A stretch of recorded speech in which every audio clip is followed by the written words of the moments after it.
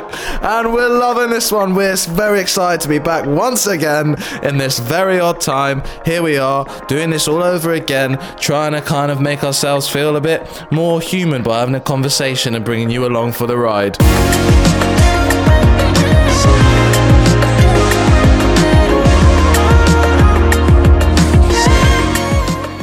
Bit less bored because it's very, very sunny outside, and all I want to be doing is being in a beer garden right now, and it's not happening. Yeah, beer gardens are cooling, but hopefully we'll be out of this soon and we can all go to one. I feel optimistic that we're like halfway through for some reason. Nearly, I'd say. I could be incredibly not halfway through the whole thing, but like halfway through this lockdown. Yeah, I think we're nearly halfway through. I think you're right. Nice. All right. So anyway, today we thought we would talk about our new song that's just come out called "Go Somewhere." Take you through the process of how we came up with it, and then finish off with a nice little fact. So let's kick it off. Jules, how did that song start? Oh mate, I love this tune. So this started with a drum loop, as all of our tunes seem to start that we've done these podcasts on.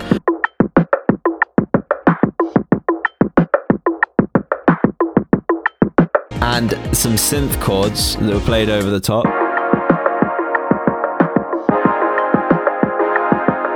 And we were like, yeah, this is sick. This is some cool chords. And Charlie felt a bit inspired melodically, and it was all good vibes. And then I think next you had an idea to do a vocal sample, so you kind of went.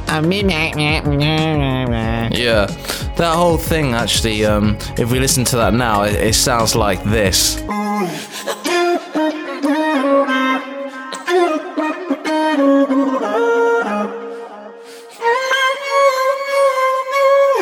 And that whole thing was just made by simply doing this. And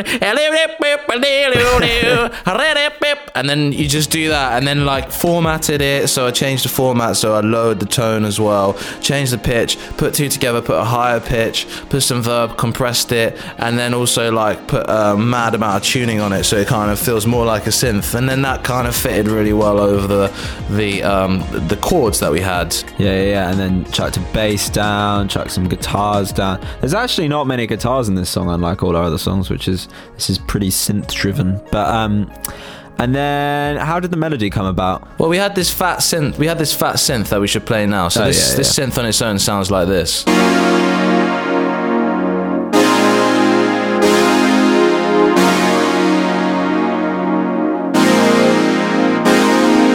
And the melody was just kind of, we were mucking around, and there's a song that I like that has this kind of melody that's like, which I'm not going to say, but 10 points to anyone that can figure out what it kind of is. And I just kind of went with that, and I liked that. And then the chorus there was a different chorus actually that we had. Oh yeah, of course. Have you got that? We should play that. Yeah, that actually sounded like this.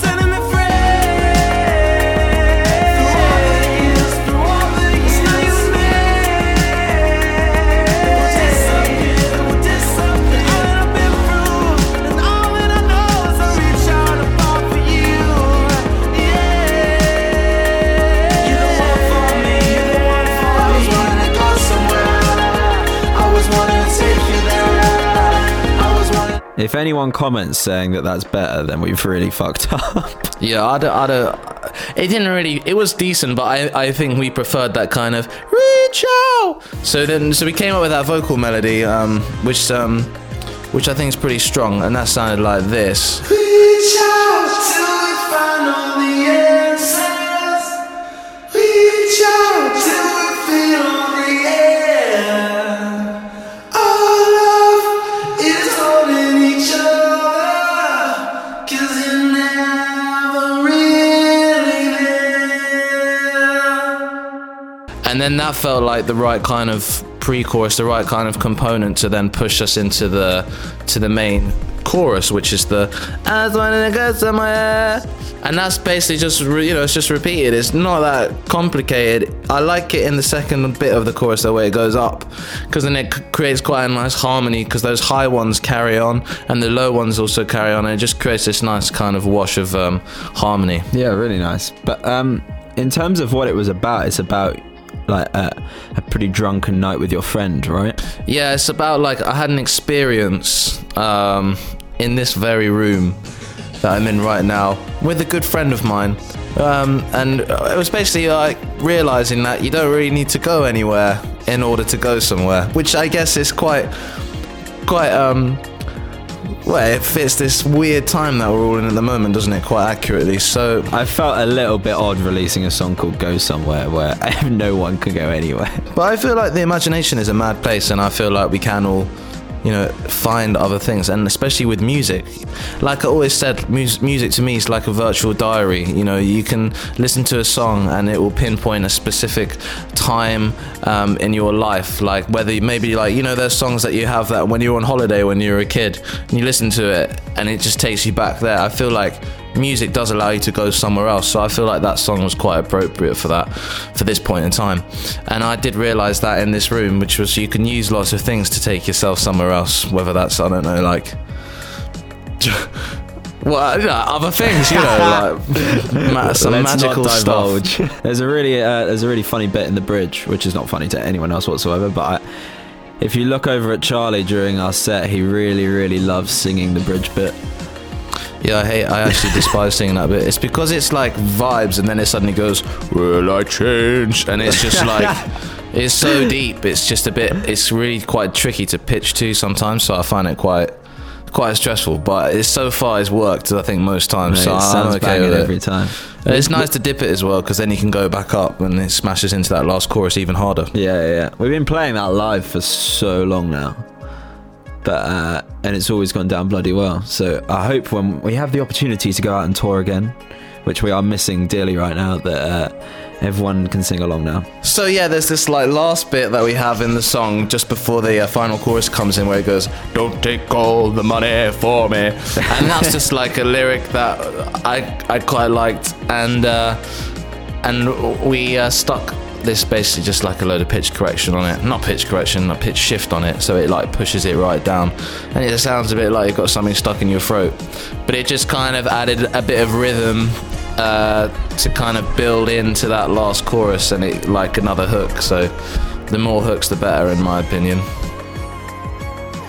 So I think that kind of brings us to a close on Go Somewhere. Whoa! Well, I was so excited because the other night, Annie and Jack played us on the radio. It was Annie's show, but Jack was filling in, and he gave us a lovely talk up. So I want to say a massive thanks to them for playing that, because it really means a lot to us. Anyway, we're super excited because we've got some more assets of this song coming out, such as the Go Somewhere remix. Yeah, we've got a few remixes now, and we've got a chilled version, a nice acoustic one for all your coffee shop playlists.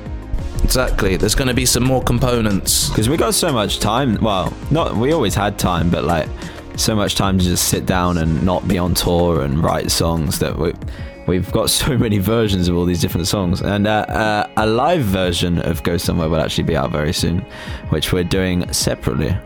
Do you think that this kind of quarantine has made you more creative or less creative generally?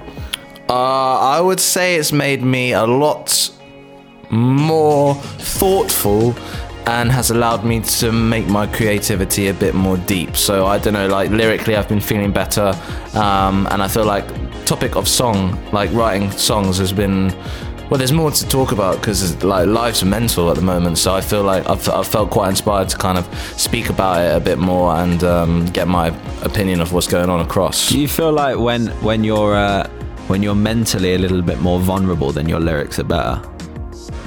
Yeah, probably. It depends what you're writing about, but I guess... Because you said you're very thoughtful at the moment, so is that in a negative way or just reflective? I think being thoughtful is not negative. I think it is reflective, and it's just real, because what's going on in the world feels extremely real and just mad. So I think it actually makes you feel a bit more vulnerable, which I think opens up your heart and your emotions a bit more, and allows you to dive deeper into vocabulary to describe your current situation. Nice. You know? Yeah. Anyway, I've been really enjoying this one. It's been a great podcast. That was almost David Attenborough. Yeah, bit of David, but I'll be doing David in the next podcast, so make sure you come back to see that one. Nice selling. But now it brings us over to our favourite and final part of this podcast, sponsored by Beach 91, and it's Jules's. Actually, let me ask him. Jules, what is it? It's my fact of the day. That's correct, and this week's fact of the day comes in from Jules. Jules, tell us your fact. Wow, mate. I've come up with a real good one this week. This is my favourite so far. So, in Switzerland, it is illegal to just own one guinea pig. You have to own more than one guinea pig. And that is because guinea pigs are social animals and they are considered victims of abuse if they are alone in Switzerland. Right. And does that mean you have to have a guinea pig? No, you don't have to have a guinea pig, but if you have one guinea pig, you have to buy another one. You can't just buy one guinea pig. Right, okay, well that was a fantastic fact there. We'll move swiftly on from that. Thanks everyone for being here. Thanks very much for staying with us through this weird time. We'll be back next week with another podcast. Says goodbye from me. And goodbye from me. And we'll see you all next time. See you in the charts. Good night. The Opry Podcast.